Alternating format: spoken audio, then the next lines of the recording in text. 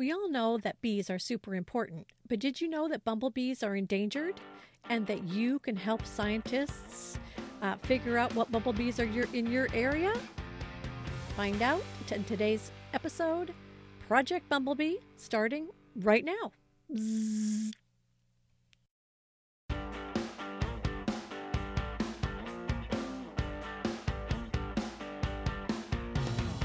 Welcome to the Weird and Wacky Planets Nature Just Got Real podcast for kids.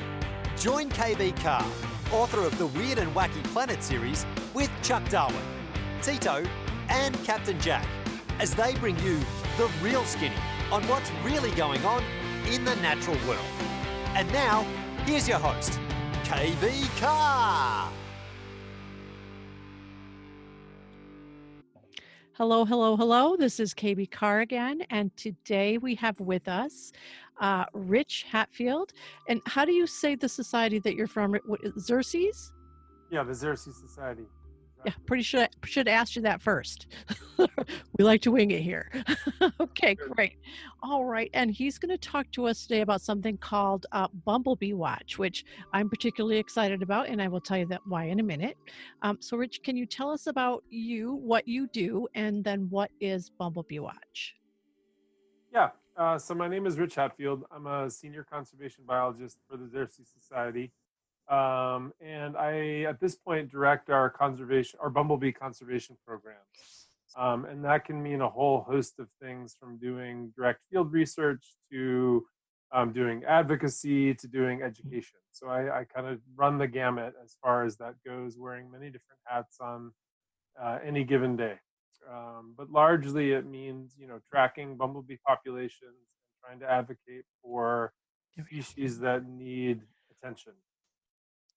All right, so you're tracking bumblebee populations, and why is it important to document bumblebees? Why is that important today?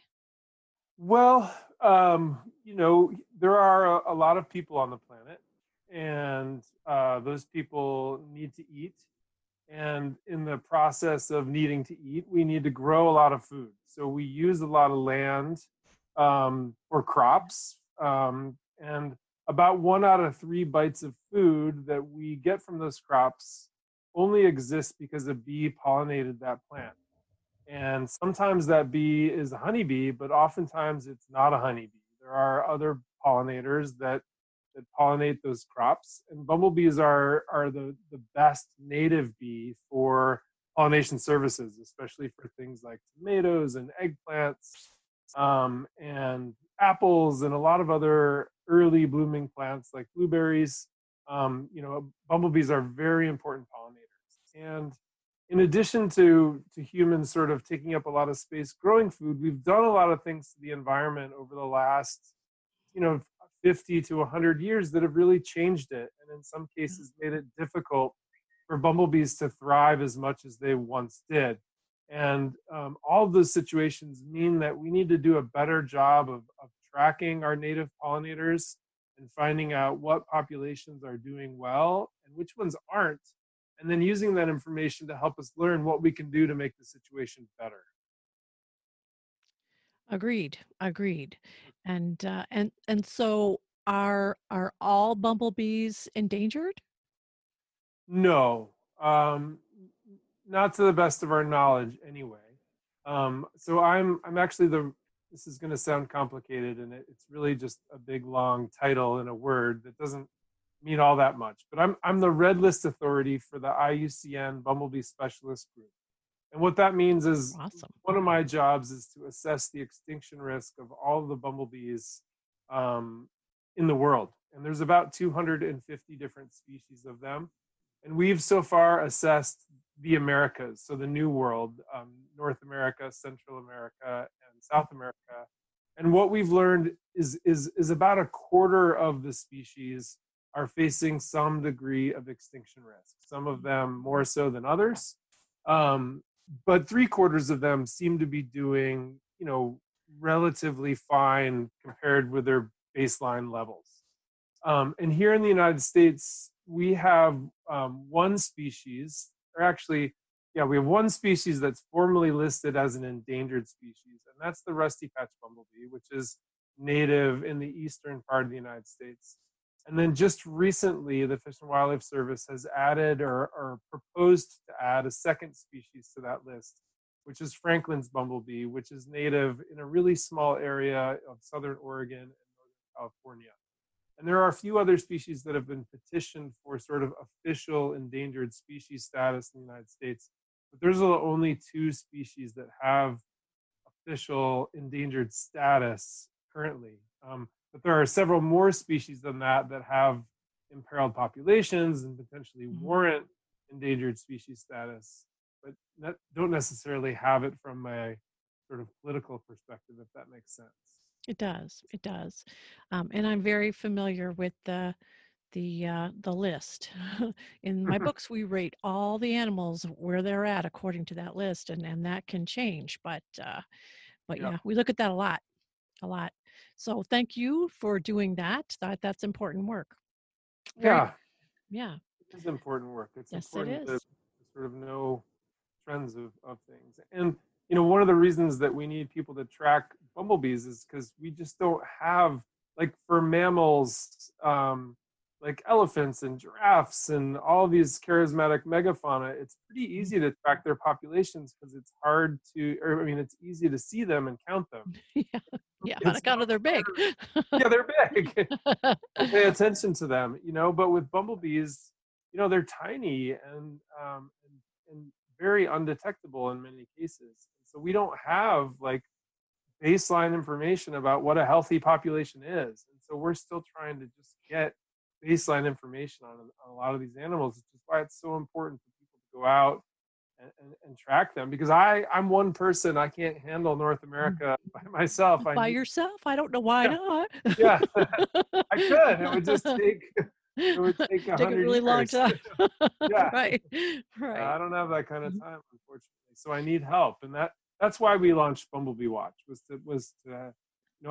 My sense of working with people over the last 10 to 15 years on this issue is that people really want to help. They want to do the right thing and don't know how. And so one of the things that we were hoping to do with Bumblebee Watch is give people a channel where they could help and actually really contribute to conservation science. And I think that's one of the great parts about it. Yeah, we talk about citizen science a lot here, about what normal people can do to contribute to the data that scientists are collecting. So, and one of the reasons I'm really excited about this one is that I I have had in our building a colony of bumblebees kind of in one of our overhangs. Okay. I see them every year so far for the last about 3 or 4 years. Cool. And my sister owns the building, so I'm like, don't do anything with that overhang. Don't touch that. So this year I got a trail cam, right. Like no exterminators. Don't touch those bees. And so I got a trail cam. So I'm gonna put that up this year and see what I see. And I'm gonna see if I can get some good close-up pictures for you. So say I do that. And so walk me through the process of what I or anyone else who's listening, what kids can do to start to document that.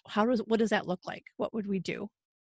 Yeah, I mean, assuming you already have a picture, the process is pretty easy.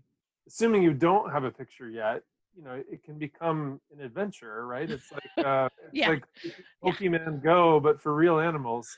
And so go out into your backyard and start looking at flowers and trying to find bumblebees and take a picture of a they're not as fast as some insects, so that's a plus.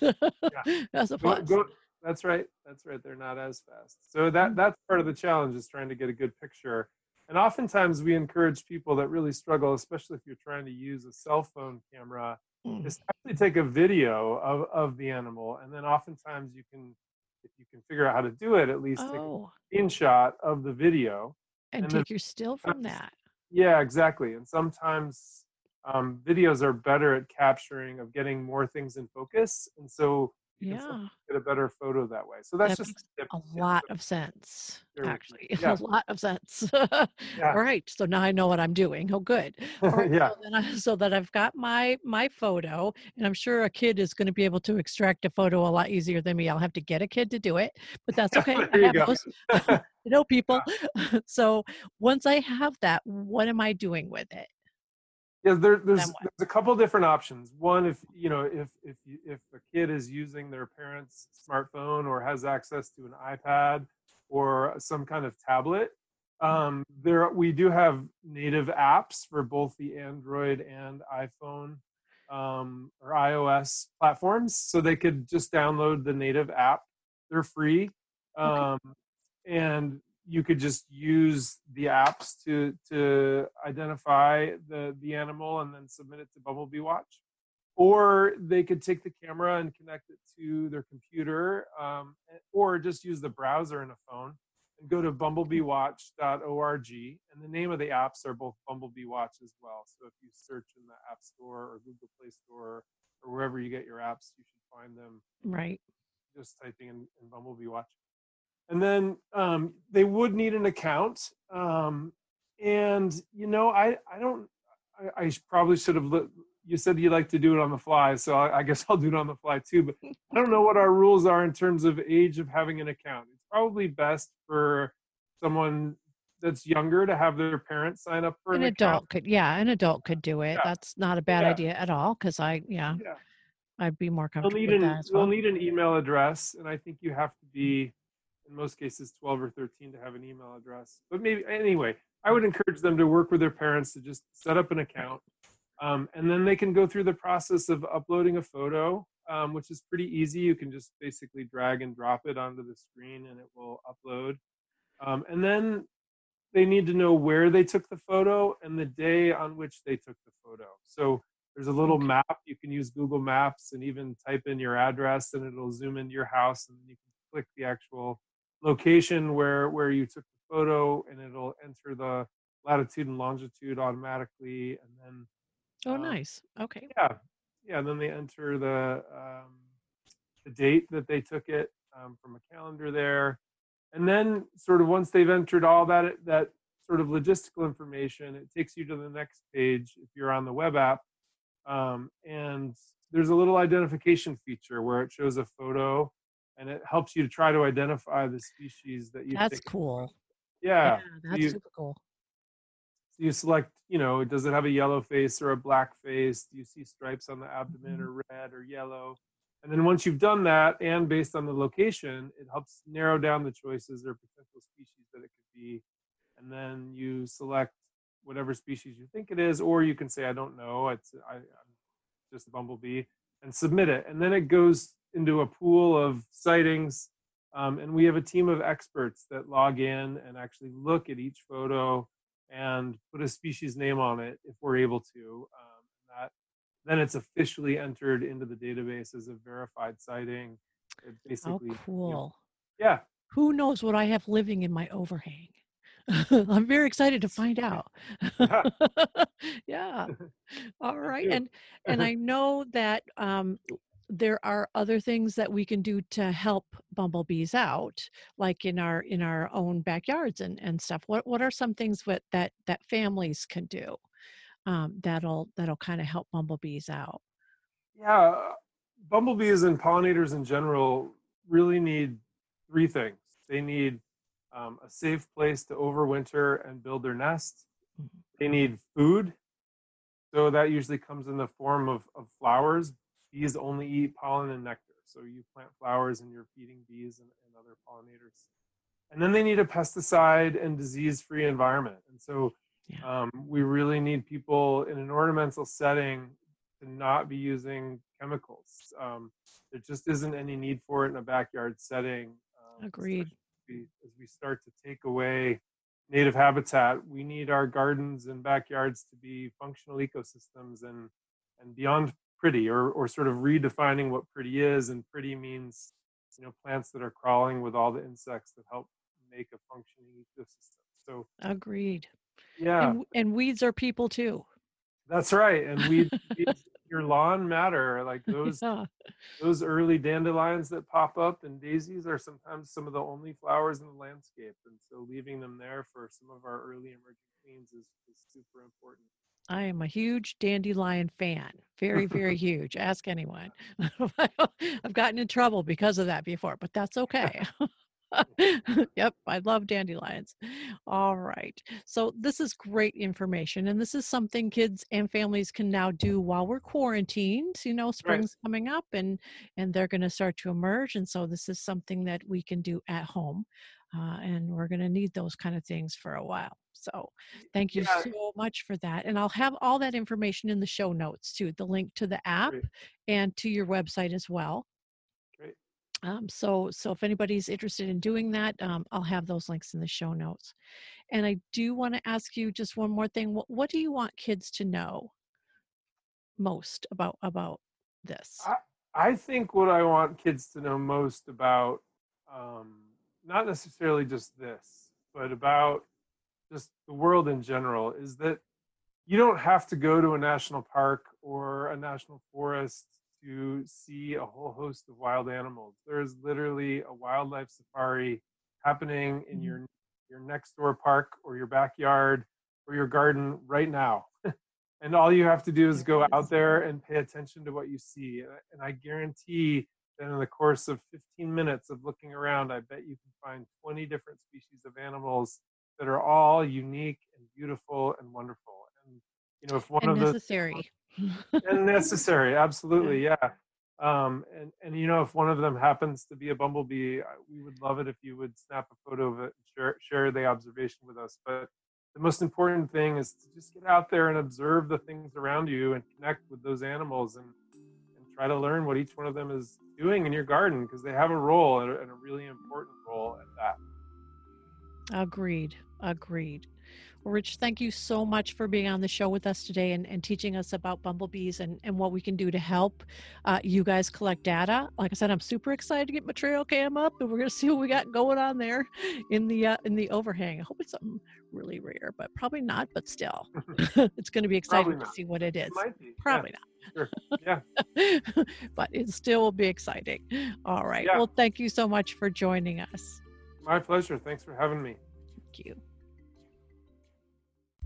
Ever spotted a flying monkey? What about the naked rodents who snack on the unthinkable? Or tiny elephants you can hold in your hands? Take a look at these animals and more in the book Weird and Wacky Creatures 2, part of the Weird and Wacky Planet series by KB Carr. Spot them wherever books are sold and wrap your trunk around your own copy.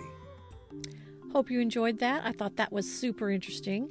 I had no idea that there was more than one species of bumblebee. I thought bumblebee was a species of bee, but it turns out it's its own species and it has several other species of bumblebee. So I'm looking forward to figuring out what I have around my house. So I hope you get a chance to check that out too at your house.